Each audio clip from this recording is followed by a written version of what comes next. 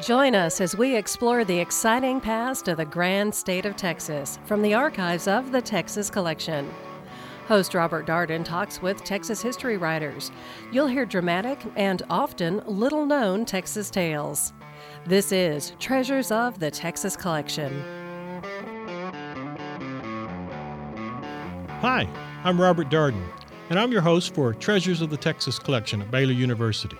Okay, imagine you're a young boy in 1880s Texas. You and your family are returning to the farm after a Saturday in town. You settle in the back of the family's wagon, clutching what you spent a hard-earned 6 cents for, a 32-page booklet for which you've been waiting a week. As the wagon slowly rocks on the way homeward, you turn the page, which bears the title Buffalo Bill's Death Trap, or Pawnee Bill and the Comanche Captive, and you start to read.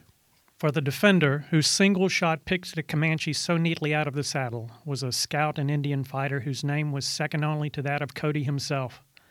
The unseen marksman was Pawnee Bill. Oh, yeah.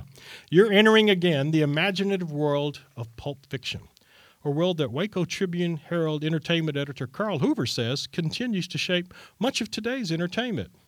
Okay, let's start at the beginning. Carl, where did pulp fiction get its name?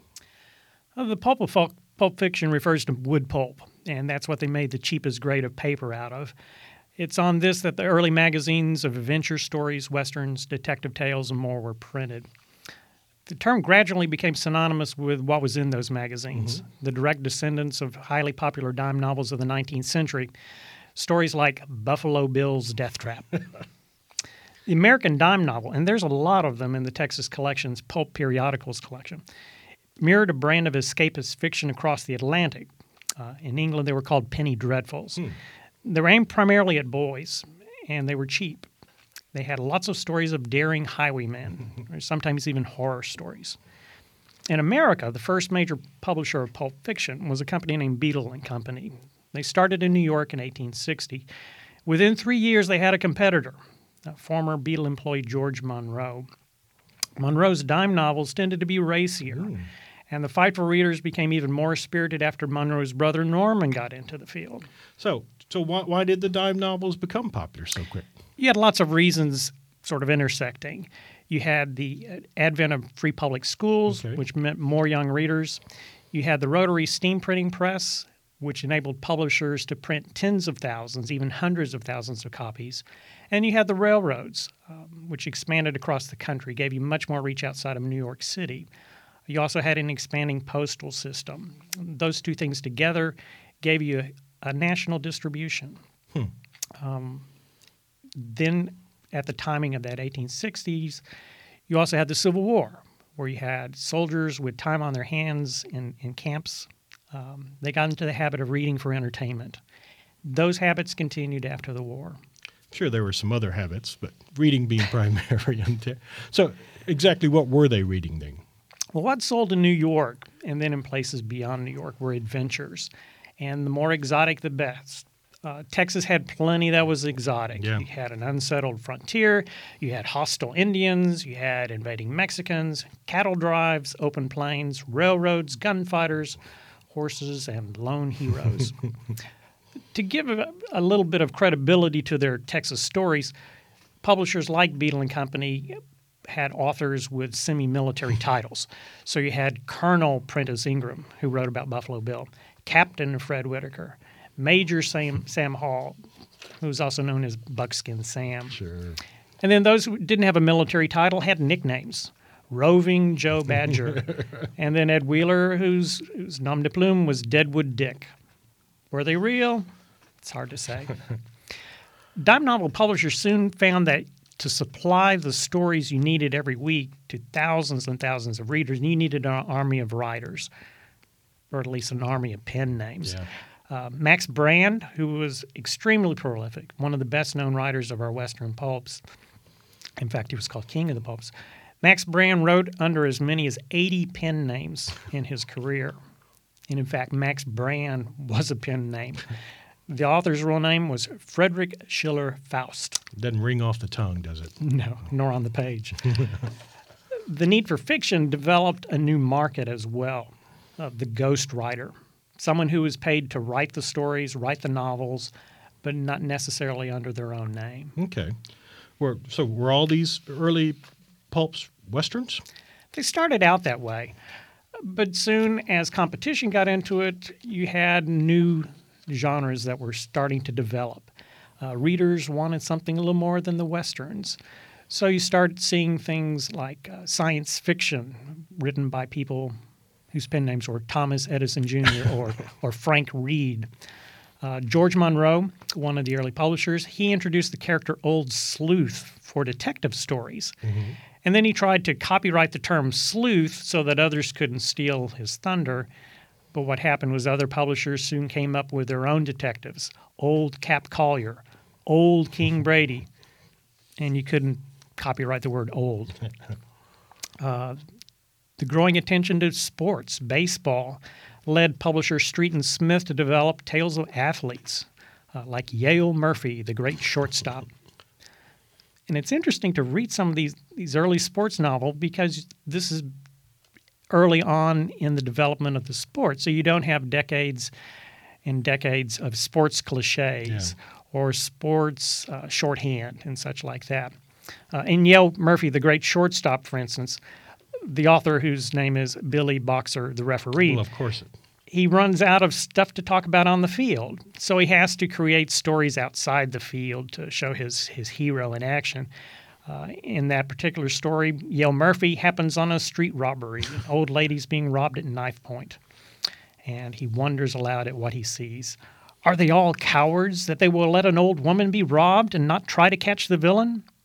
So he solves the problem by using his superior speed to catch up to the escaping robber, pass him, and then tackle him from the front. The front.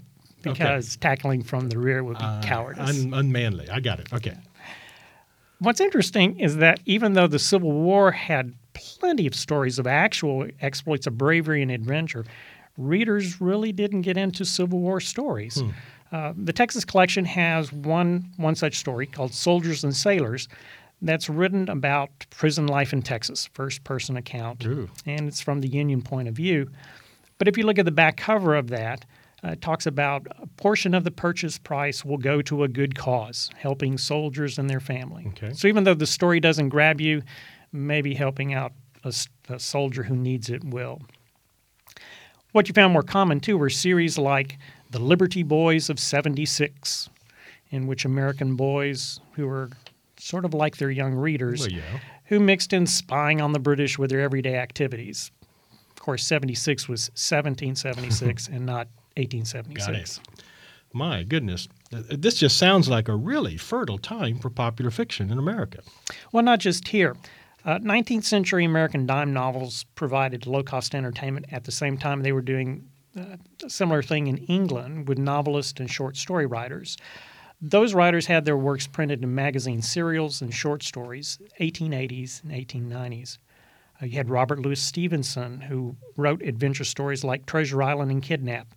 French writer Jules Verne laid the groundwork for what became science fiction with his novels 20,000 Leagues Under the Sea and From the Earth to the Moon. Arthur Conan Doyle engrossed thousands of readers with stories about his amateur sleuth Sherlock Holmes. Heard of him.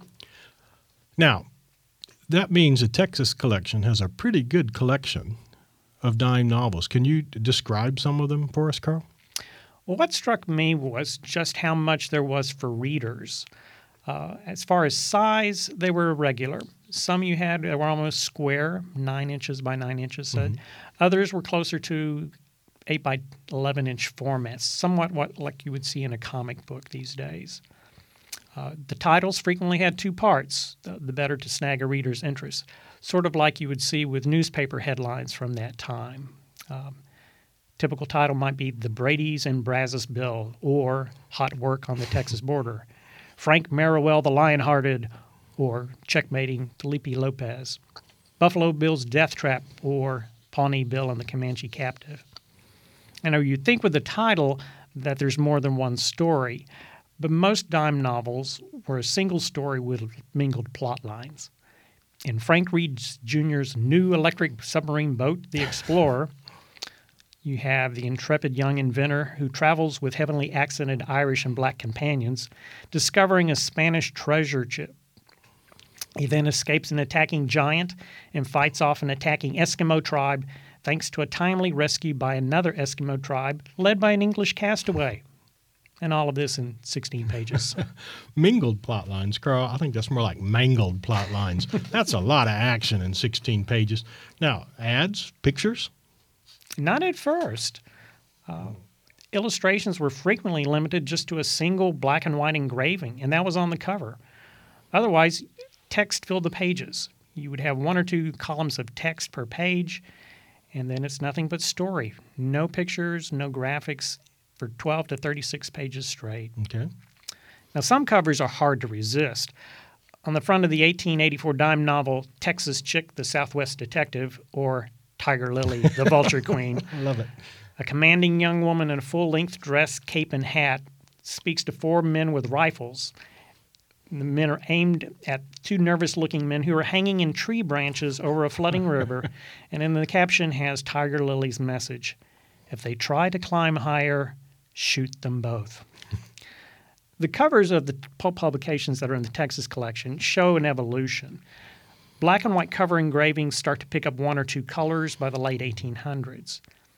After the turn of the century, publisher Street and Smith began to phase out dime novels for thinner pulp magazines with full-color covers and multiple illustrations inside, the better to compete with Frank Munsey's magazine Argosy and its collection of not one but several adventure stories. Faced with competition like that, rising costs, dime novel publisher Frank Towsey fired many of his writers, then put new titles on hundreds of old stories. That didn't work, and eventually Towsey sold out. Good. The shift to pulp magazines in the early 20th century also saw less reliance on named characters to build real loyalty. So you had fewer stories that would start with Buffalo Bill. Mm-hmm. The emphasis was more on the story, at least until movies and radio dramas produced new characters who needed print versions. Okay. Did any of the heroes from the dime novels and pulp fiction of the 19th century actually survive into the 20th century? Some did, well beyond their actual lives in print. Mm-hmm. Buffalo Bill, the Western explorer and scout, whose fictional adventures far outnumbered his real ones, he continued. Detective Nick Carter, Yeah. boy inventor Frank Reed, who preceded Tom Swift by 30 years, My goodness. and the athletic, Yale-educated Frank Merriwell. They were brave, resourceful, skilled with weapons and horses, and good-looking too. What? No heroines? Not as lead characters, although female characters frequently appear in the dime novels, and often to rescue the male hero in the nick of time. Well, yeah. It's interesting to see how relationships and attitudes change over time. In Ned Buntling's 1869 novel Stella Delonia's Comanche Love, or A Romance of Savage Chivalry, it's the woman Stella who explains to the man what love is all about and how love differs from gratitude. In her words, gratitude is slow and born only of effect, or rather of cause. Love is a tireless steed which will not bear a rein, springing in an instant from nothing into life. Incomprehensible, it is as powerful. It is life's greatest joy, yet, alas, too often its greatest curse. Alas, indeed. Man, that is sheer pulp poetry. A decade later, you have a smart, clever female bandit in the character Tiger Lily we mentioned earlier, who tells her gentleman that her Texas band that she heads, he's not in Virginia anymore. She says, "Divest yourself of old fogey ideas, sir. You are now in Texas, and whether you adopt our customs or not, we shall not adopt yours. I am not a parlor belle to be flattered and fed on politeness." Well, it doesn't hurt she's attractive, and it's pretty clear the gender that author Mark Woolton is writing for is in mind. Listen to how he describes her. "She was a magnificent creature in every way, with a queenly form and a queenly face, a face as regularly proportioned as an artist's model, with round, well-colored cheeks, a tempting mouth, and great, brilliant, dark eyes. Raven black hair covered her well-poised head in profusion, forming a rippling crown. A scarlet riding jacket fitted so as to show her perfect form, and a black skirt just showed one dainty foot as it rested in the stirrup." So your typical Texas bandit, in other words. Let's just say video game heroine Lara Croft had predecessors at least 100 years earlier. Now, the social conventions of the 19th and the early 20th century meant that women and girls in most dime novels got married or engaged by the story's end. That might explain why we don't see female characters heading Western or adventure series. Boys and young men, the readers, are more likely to buy tales about single heroes than married couples on joint adventures. Gender stereotypes continued as movies and radio programs of the 20th centuries began to retell these action stories. In the 1939 Big Little book Gene Autry and the Law of the Range, written by Gaylord Dubois, the singing cowboy is saved from machine gun-toting, truck-driving cattle rustlers. Wait. Truck-driving cattle rustlers? Yeah, technology affected even Westerns. Anyway, Gene Autry is saved by a woman, Hope Dallas, who explains her motivation in the book's denouement. Before Gene's look of wonder, Hope Dallas blushed again and dropped her dark lashes. "I couldn't stay behind when you were headed into such awful danger, Gene Autry," she said huskily. "I just wanted to be near you all the time." Hope is no tiger lily, Carl. Or Lara Croft. Pulp fiction publishers in the 20th century did start developing romance stories as a genre for female readers. And you start to see magazine series such as Ranch Romance and Western Romance. Now, publishers' discovery of a female market may have been a consequence of national debates on women's suffrage in the early 1900s. It could be women were taking leadership in prohibition and labor movements, or it simply could be a proven audience appeal of romance in films. Sure. Now, you mentioned that pulp magazines started to sell more than stories featuring recognizable characters. How did that eventually play out? That's right. After Argosy, you start to see titles that describe the types of stories inside rather than characters or plot lines. You see things like action stories, fight stories, adventure, police gazette, Black Mask, which featured crime stories and hard-boiled detectives, amazing stories, which some believe was a key influence in science fiction, and weird tales, which similarly influenced horror fiction. Then you had hybrid audiences or hybrid genres aiming at an older audience, which cropped up after the 20s. Spicy detective, spicy mystery, saucy movie tales, spicy Western stories. Well, substitute sexy for spicy and saucy, and you see where they're going. Spicy detective. Love it. Now, pulp fiction would face even more competition in the 1920s and 30s, right? Right. Three media would siphon off much of pulp fiction's young readership. Were starting to create their own characters. You had newspaper comics, movies, and radio. As newspapers grew in size and circulation in the late 19th century, and their ability to print illustrations improved, many began running comic strips, some of which offered serialized stories of the West or of exotic adventures. Sunday comic sections contained not only humorous cartoons, but stories told in pictures. New ways to tell stories also followed. Motion pictures grew from short visual novelties to stories told in moving images. As studios began to develop to crank out movies to whet the appetite of a public hungry for stories, directors and writers translated the plots, characters, and cliches of pulp fiction into movie language. By the early 30s, a new storytelling medium was spreading across America: radio. As its technology improved and popularity expanded, its need for programming to fill both nighttime and daytime hours grew as well. Radio really changes things then. It does. Still, pulp fiction, particularly Western fiction, had planted the seeds, inspiring radio programs such as the radio westerns The Lone Ranger, The Cisco Kid, Hopalong Cassidy, and Death Valley Days. The pulp magazine Weird Tales cast its shadow on radio programs like Inner Sanctum and Suspense. And an audience hungry for adventure stories listened to programs such as Terry and the Pirates, Doc Savage, and Jack Armstrong, the All-American Boy. Radio and the movies helped kill off some forms of pulp fiction, but it also spawned print versions of their stories. In the late 30s, a new format appeared on the scene, the Big Little Book. Now, these were hardcover books. They were about 4.5 inches by 3.5 inches. They were more durable than pulp magazine, and they could fit in a large pocket. Big Little Books, in the identical Better Little Books, were 430 pages thick. My goodness. And they feature the adventures not only of original characters, but film cowboys, Tom Mix, Gene Autry, newspaper detectives like Dick Tracy, and space explorer Buck Rogers. Even though they were thick, 430 pages, they were quick reads. On the left-hand page was the text, up to 3 or 4 paragraphs worth. On the right-hand page was the picture, black and white line illustrations. My father loved those big little books. I think he still has some. You know, it looks like then we've come a long way since a dime novel with plenty of words for readers. We can almost sense the market shifting from lots of text, lots of words, to visuals. Comic books become a mass medium in the late 1930s, with adventures, westerns, science fiction, horror, and superhero all recounted largely in pictures with dialogue balloons and text panels. Pulp magazine covers also use colored illustration to catch the eye and a customer's money. Well, yeah. Magazines, particularly ones of Western stories, borrowed from film shorthand. Cowboys all wore Stetsons, the good guys wore white, and one or more characters had a blazing six-shooter or a rifle in hand.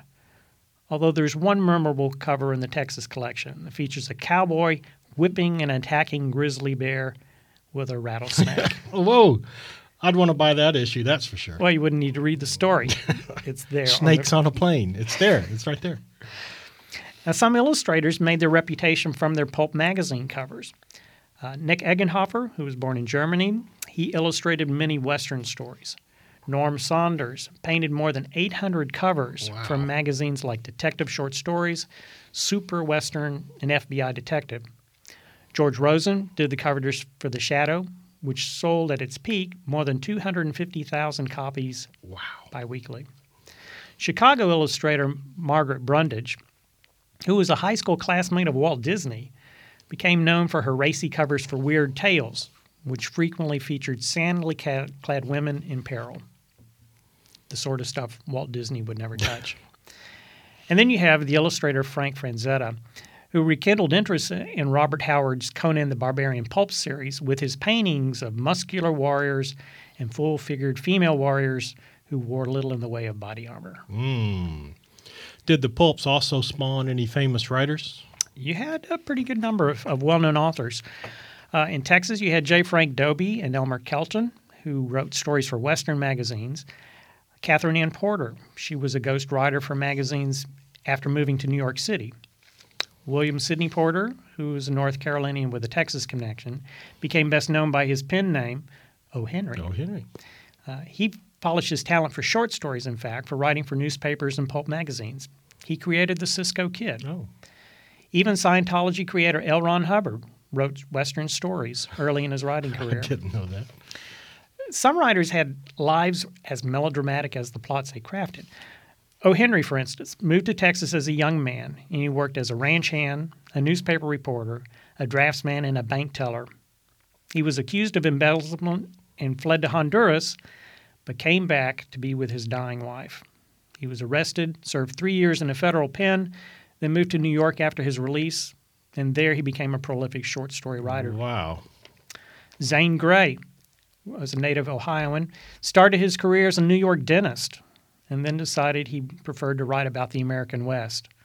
He didn't actually visit the West until he was in his 30s. Good imagination. Max Brand, one of the most famous Western pulp writers, wrote up to 20,000 words a day. Good Lord. Since you got paid by the word for a pulp magazine, he earned a pretty good amount of money from his writing. In fact, he moved to a villa in Italy where he continued to write stories about the American West. Brand, incidentally, died in battle in Italy during World War II. Unbelievable. And one of the most famous pulp writers was a Texan, Robert E. Howard, who created Conan the Cimmerian. That Conan the Barbarian? The same. Howard's father was a doctor and moved his wife and only child across Texas, hoping to attach his practice to an oil boom town and its quick wealth. So you have the Howard family moving to the West Texas town of Cross Plains 2 years after oil was found in nearby Ranger, 1917. The younger Howard, he was 13 at the time. Mark Finn, the author of Blood and Thunder, speculates that the young Howard's time in Cross Plains exposed him not only to the fluid, volatile, and violent population of a boomtown, but one dotted with Mexicans who were fleeing the Civil War across the Rio Grande. All of it rich material for a storyteller. Sure.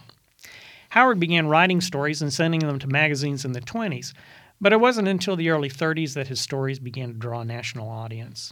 Like Max Brand, he could write and write fast. He produced about 300 short stories in his brief career. The Texas Collection has several compilations of his collected magazine stories, pieces with titles like Moon of Skulls, Black Hounds of Death, Cull, Exile of Atlantis, and Worms of the Earth.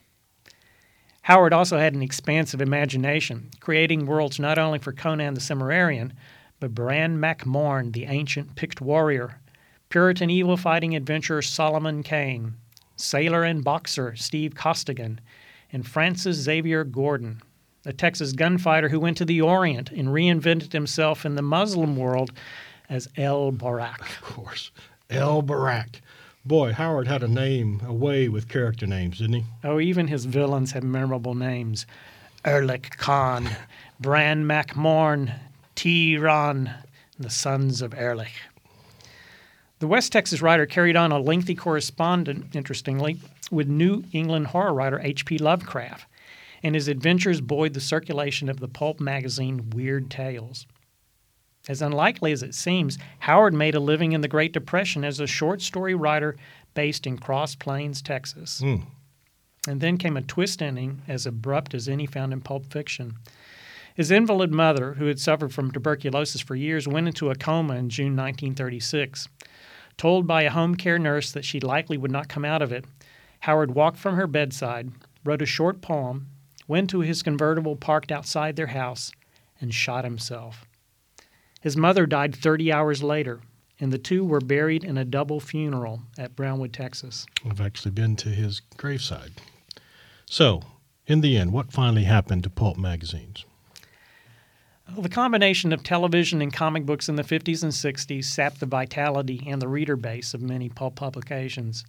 Ones that survived often were the print version of stories broadcast over the airwaves or projected on the silver screen. The growth of paperback books from the 30s to the 60s further eroded the market for pulp magazines by offering low-cost, accessible reading to millions. Pulp magazines, however, live on through their stories and their style. Short, direct storytelling, memorable characters and settings, and entertainment above all.